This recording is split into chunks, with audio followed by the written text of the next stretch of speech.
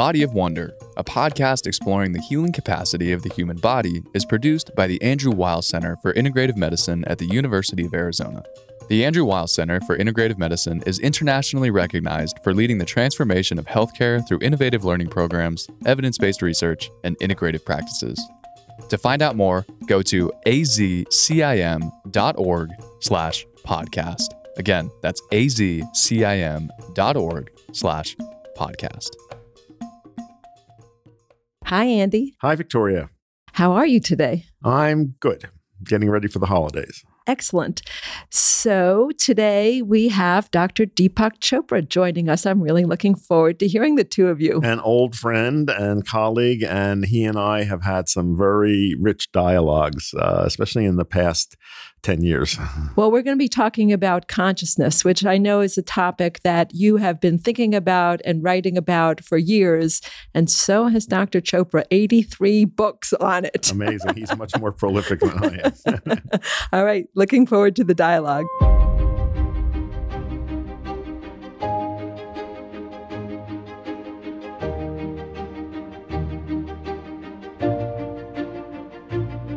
It is my great pleasure today to welcome Dr. Deepak Chopra, who is a physician, an author, a speaker, and an advocate of alternative medicine and spirituality. Throughout his life, his interest has been in the human experience, perception, emotion, thinking, and the exploration of consciousness. He's a long-time meditator, and he believes in the transformative power of mindfulness and contemplation. It is really my great pleasure today to have a chance to do a little bit of moderation as Dr. Weil and Dr. Chopra educate you about consciousness. So I thought I'd start with you, Andy, and maybe you can tell our listeners how you and Deepak first met. Well, I'm not so sure. And maybe Deepak has a better memory than I do. I recall, Deepak, we were both keynote speakers to an American College of Physicians event many years ago, but I don't remember if we met before that. I do remember the keynote that you gave at the American College of Physicians. And then there were other occasions where we met, but I think we really know each other after you started becoming the teacher and keynote some of our conferences at the Chopra Center. We had wonderful dialogues there, yes, very wide-ranging topics from medicine, consciousness, the microbiome, all sorts of things. And by the way, tell me what's happened with the Chopra Center. I understand that the one that I came to has closed. Yeah, so I turned 73 this last year. And for 2 years, I've been kind of considering what I wanted to do with the rest of my life. And I do believe that even though I'm in the best of health, I couldn't be in better health than I am right now. But I do believe that this is the final season or the final chapters of my life. And I wanted to see and reflect on the nature of consciousness, existence, and spend a lot more time in my personal practice, which is now up to 2-3 hours every day. And I wanted not to be involved in the business. So I was actually going to the center. But what happened is a few friends who are, I can share now who they are, Alice Walton from the Walmart family, and a few others, they said, why don't you not close it? Why don't you let us take over and create a new company called Chopra Global, and you can get a salary and you can focus on consciousness, but we'll use the platform for integrative medicine and all things holistic. And so I said, why not? And so I'm doing that. And there will be another center, actually, somewhere in Arizona soon, where we will be doing the Perfect Health program, which is a 7-day Ayurvedic program, and that's all we'll do there. And it's a facility that already is a resort facility.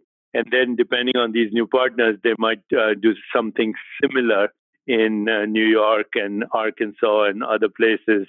But I think we're going to their attention of turning it into a digital teaching platform. And at some point come to you and ask you if you would like to do any webinars or workshops, digitally at least, in the way we've done them before, but now on a much better scale. Oh, good. I'll look forward to that. I'm wondering whether each of you would actually define consciousness.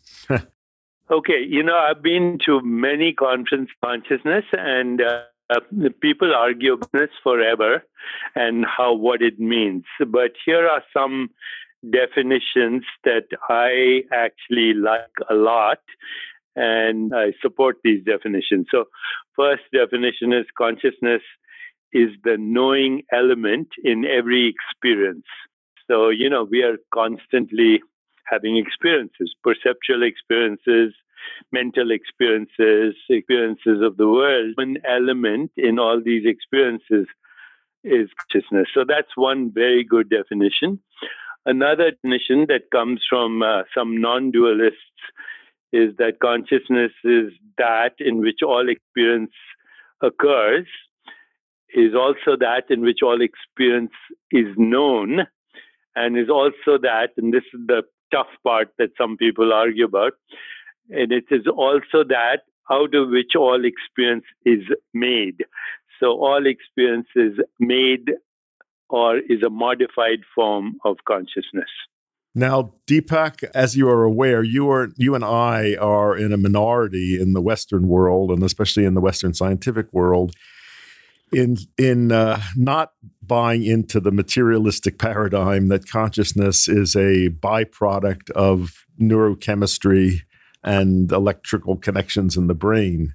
I believe, as I'm sure you do, that consciousness is primary. And my feeling is that consciousness precedes matter and organizes matter into forms that are more and more self-aware. Well, that is a very good point of view, Andrew. And a lot of people are actually very sympathetic to what you just said. And it is actually emerging as the dominant view in the consciousness literature, which is called panpsychism. So, even Christoph Koch is now saying that consciousness exists at every level, from particle to galaxy.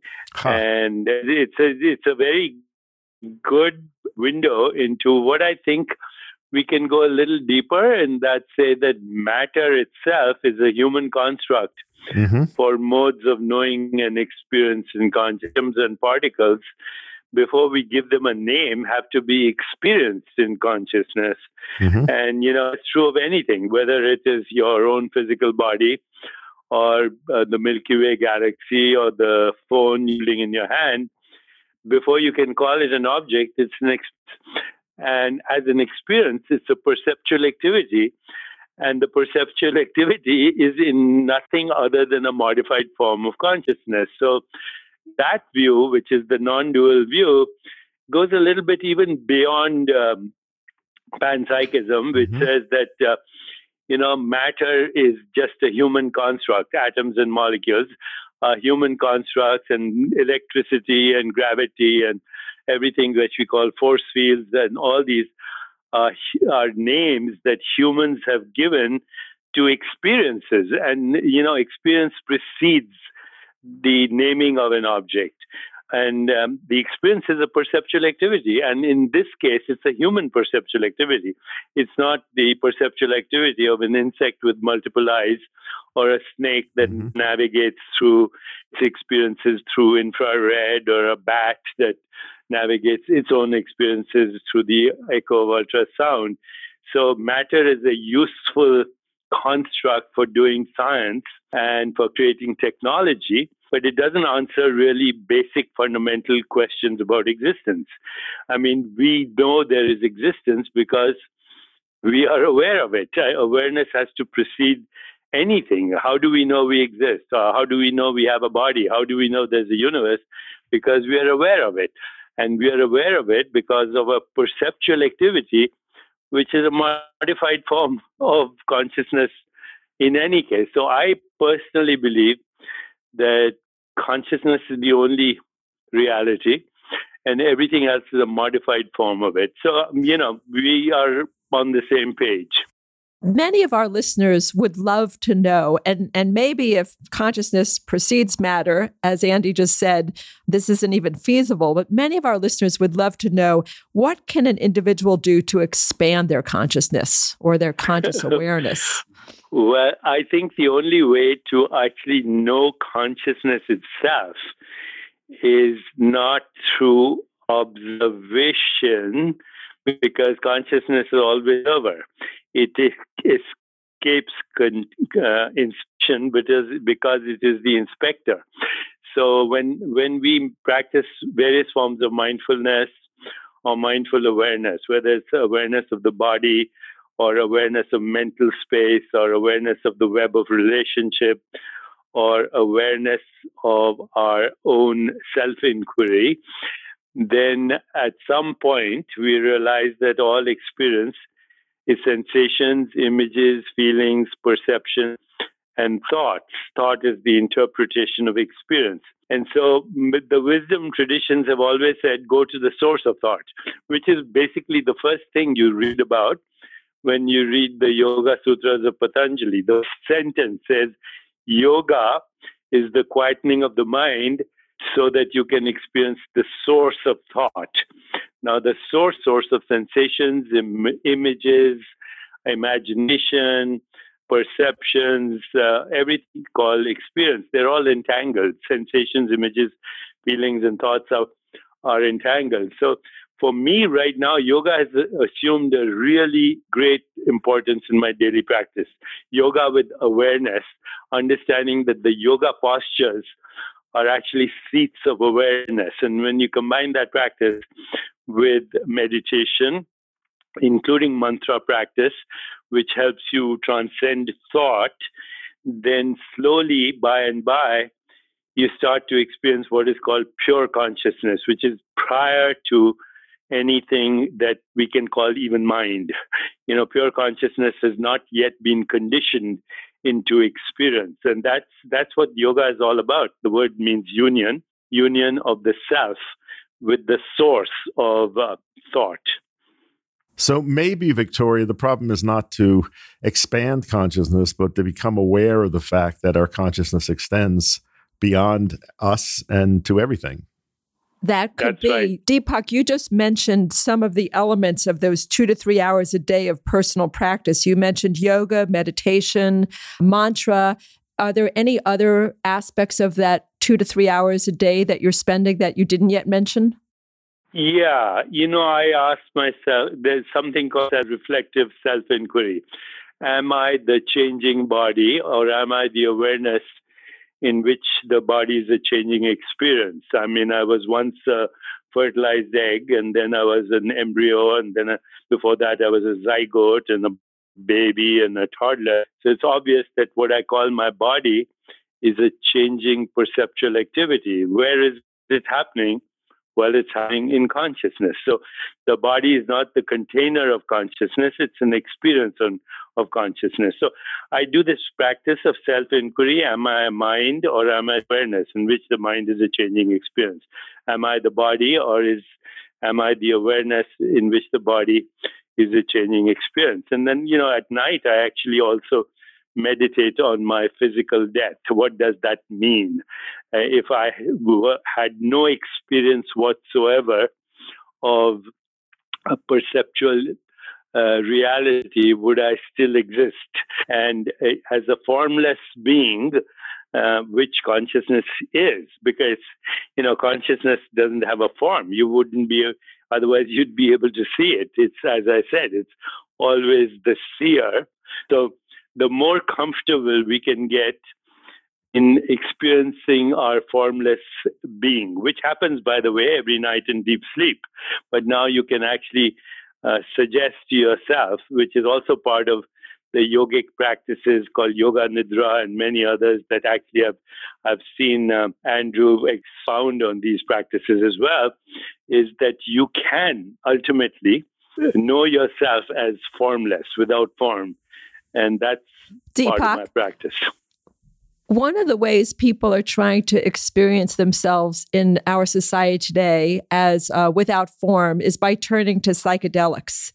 I'm wondering what your thoughts are about the wisdom of using psychedelics to better understand one's consciousness. Is it wise or is it a mistake? Well, let me ask Andrew to answer that first, because, my first actually introduction to Andrew long time ago when I was still a resident and working in Boston, and I know Andrew went to medical school. He was writing about a long time ago, before this recent interest in psychedelics.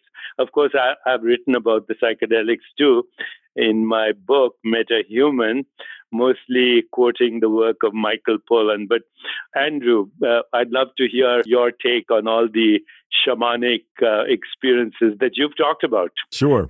One of the questions that came up in the 1960s, when in the first wave of interest in psychedelics, was objections by spiritual teachers to the claims of people that they were having spiritual experiences through psychedelics. The charge was that these were not legitimate.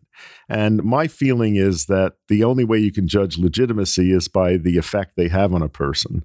If someone has a profound psychedelic experience and as a result of that makes very significant changes in how they live and how they act towards other people, then I would say that was a useful, genuine experience. If people take these drugs repeatedly just for sensational effects, I think probably that is not a very worthwhile pursuit. So I agree totally with what Andrew is saying. And having said that, I have earlier on as a medical student in the 60s, I did experiment with LSD, magic mushrooms and so on. And I say that was my first insight into an unedited reality, because our normal conditioned mind and even our brain edits reality, which is much broader than our narrow band of perceptual activity, and human narrow band of perceptual activity. So I think under supervision, they could be useful. And right now, there's a lot of discussion about things like ketamine and other things, even for treatment of depression. Deepak, one of the experiences that I had more than once, and it was on various agents, but taking these in an outdoor natural setting, experiencing a fundamental, I don't know, I should call it a vital energy flowing through my body that appeared to be corpuscular, brilliant, luminescent, and in motion. And it extended not only through my body, but to the rocks that I was lying on, to plants. I felt this was something that pervaded everything in the universe, and it was some essential, self-aware, luminous something. Well, Andy, I can say that exactly my experience too. I can definitely relate to that. And as you said, once you have this experience, you don't have to go back to it. It's not something right. like alcohol or other addictive substances. You go once or twice, you have the experience, supervision. They need it after that. Yeah, this was Alan Watts had a famous line saying, once you get the message, you can hang up the telephone. That's a beautiful line. Now, so while we're on the subject, there's a lot of talk right now on cannabis and CBD, and I was very curious to know your take on the medical uses of cannabis, and not just CBDs, but even THC, because as you know, it's the talk of the town these days.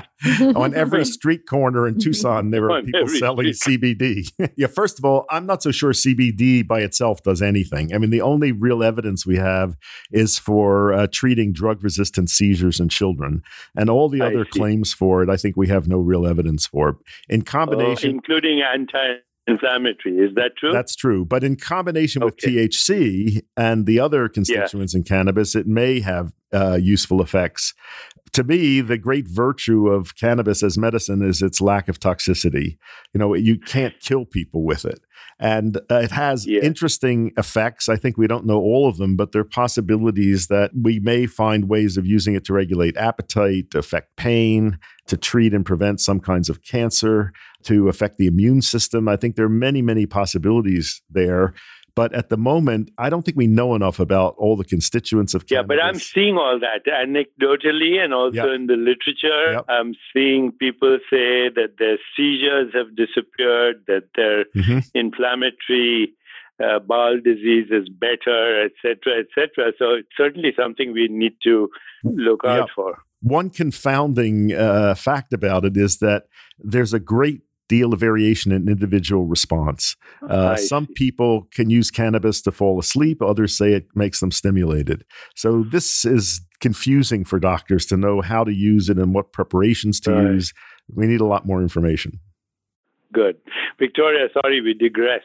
That's terrific. I love hearing the two of you ask questions of one another. Deepak, I want to go back to something you were speaking about earlier. You were mentioning a process of reflective self-inquiry, in part about your own aging.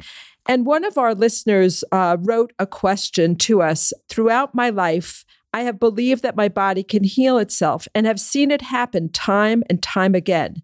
However, as I have aged, I have found it to be more difficult. What tools can I use to get this back? Okay. I mean, I know that Andrew has written books on healthy aging, as have I. Here's something I would like to say, and then I'd like to hear what Andrew has to say.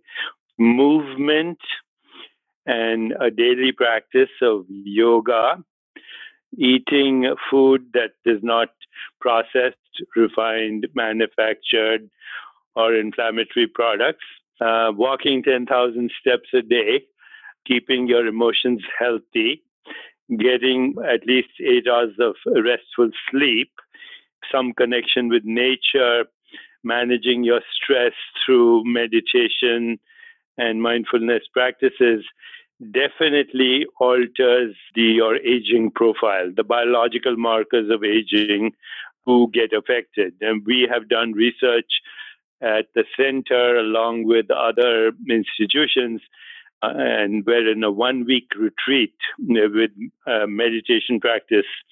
People had an increase in their telomerase level by 40%. I don't think there's any drug that does that. And this study was done in collaboration with Elizabeth Blackburn, who won the Nobel Prize for the discovery of telomerase. Now, as far as healing is concerned, I think ultimately healing is homeostasis.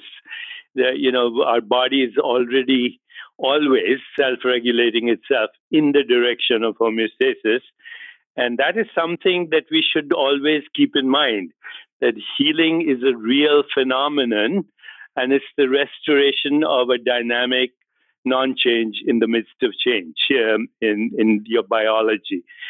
And that homeostasis can be achieved through a quiet mind and a body that is both dynamically active, but can also get de-stressed as in sleep. So I think you're the person who's making this inquiry. He should not be discouraged by the fact that he's getting older. It is possible to get older and still maintain a healthy body. Only 5% of diseased gene mutations are fully penetrant, which means they guarantee the disease. And this is a very significant finding that actually I was first alerted to by one of my co-authors, Rudy Tanzi, who's a geneticist. And basically 5% of all chronic illness is because of these fully penetrant genes. Somebody has a BRCA gene for breast cancer, or there are some Alzheimer's genes that are fully penetrant. But even the vast majority of gene mutations that are associated with chronic illness are influenced epigenetically through lifestyle. So, Deepak, I could not add anything to your list of healthy lifestyle practices. That's a total agreement with mine. And I very much am in agreement with your point of view about homeostasis being the essential aspect of healing.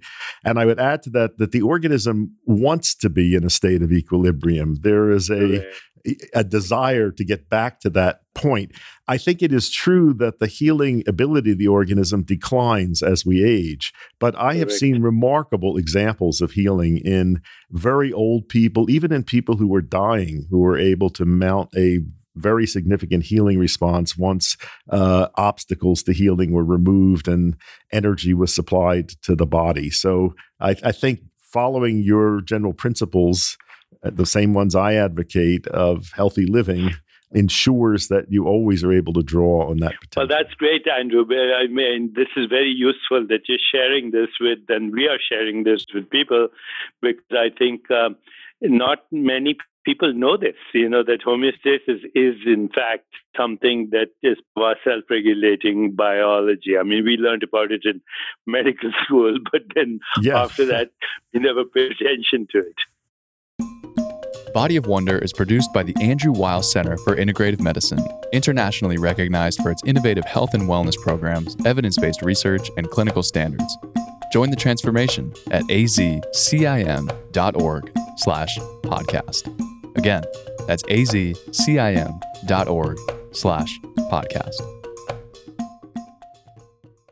I'd love for each of you to offer some practical tips to our listeners who say, I would really like to meditate, but I just can't sit still, or I just can't quiet my mind, or I just can't fill in the blank. Okay, anybody who says they don't have enough time, they're the ones who need it most, because they're time stressed, number one. Number two, trying to quieten the mind is actually an activity of the mind. So you can never try to quieten the mind. In fact, if you try to do that, you'll increase the turbulence of your mind. So I would say for a beginner, even sitting 5 minutes, observing the breath, or observing sensations in the body, or repeating a phrase like "Thy will be done," or the Lord is my shepherd, or whatever they feel like, or reading a mantra, which is part of a tradition. It doesn't matter. 5 minutes, 7 minutes, increase. And also note that the only time thought really stops or comes to an end is in deep sleep or in death. So don't worry about it. If you have thoughts, that's part of the upward stroke of meditation. What I would tell people who ask that question is to try to notice that on some level they are meditating already, and some part of the mind is always in a meditative state, and to look for areas of your experience, such as watching a movie, reading a book, being absorbed in some experience with full directed concentration. That is a variety of meditation. So being aware of what you're already doing and then trying to bring it together. That's great. That's great, Andrew. Yeah, music for me is something that does that, for sure. So looking for other places in one's life where perhaps one is already having a meditative or even a trance-like experience. As you know, Victoria, I've always said that cooking for me is meditation, chopping vegetables. Or gardening for a lot of people. Gardening, exactly. Yeah. Deepak, can you tell us about your new book? Well, I think we covered a lot of material on that. Meta means beyond, and human, in this case, I said the conditioned human mind. So the book very slowly deconstructs what we call matter into experience, and then deconstructs experience into perceptual activity, and then deconstructs perceptual activity as a modified form of consciousness and its interpretation as thought. And so, people say, so what good is it? Even if we do all that, what good is it? And if you look at the great spiritual traditions and the wisdom traditions of the world, you see three common features that were the basis of all religious or spiritual experience. One was transcendence, which is going beyond thought and going to the source of thought and sensations and images and feelings and and every perceptual activity. The second was the emergence of what we frequently refer to as Platonic values: truth, goodness, beauty, harmony, love, compassion, joy, equanimity. And the third is the loss of fear of death. Now, if anyone would have those three experiences, transcendence, emergence of Platonic values, ethical values, not out of a compulsion to be moral, but out of the natural outcome of this experience of unity, and lose their fear of death, then I think I'd take that anytime. Well, those are profound, higher states that we all want to get to. I'm going to ask about a little of the opposite. And I ask all of our guests this, of one guilty pleasure that you have. Me? I used to guiltily, very guiltily have 3 or 4 cups of coffee every day, till my brother, who's a professor at Harvard Medical School, said, actually, coffee has a lot of benefits. And so now I don't have pleasures. That was a very innocent, guilty pleasure. And it went away. No, Andy, I've watched Andy's career right from the beginning. And I consider him in many ways my mentor as well. So, Andy, I see that you're now also in my stage of your life. And so what are you focusing on right now? Well, I'm focusing on letting go of things and letting other people take over and making sure that there is a good foundation for carrying on the work of integrative medicine, focusing on a lot of the things that we talked about in this program. I'm 77, so I'm a bit ahead of you. Well, you're a very healthy, good example, and I want to be like... Okay, good. I also think a lot about my own death and what that experience will be. I think that's one of the most important things that we can contemplate. Yeah, it's part of our life, yes. Yes. Good to hear, and I hope we can continue to collaborate on a few projects. Well, I want to thank you, Deepak, so very much, Dr. Deepak Chopra, for being our guest today on Body of Wonder. It has been really illuminating to listen to this conversation between you and Andy. Thank you, Victoria. Thanks, Andy. Listeners, this is Dr. Victoria Maizes. We would love for you to send us your questions for Andy, myself, or for our guests. You can call us and leave a voicemail by dialing 520-621-3950. Again, 520-621-3950. Or you can submit a question by going to our website, azcim.org/podcast. Again, azcim.org/podcast. We will review your questions and try to answer as many as possible on our programs. When you go to our website, you can see our upcoming guests. We hope you enjoyed this episode of Body of Wonder, brought to you by the Andrew Weil Center for Integrative Medicine. If you like the show, please rate us 5 stars, subscribe to our channel, and leave a review. To learn more about integrative healing and the center, go to azcim.org/podcast. Again, that's azcim.org/podcast.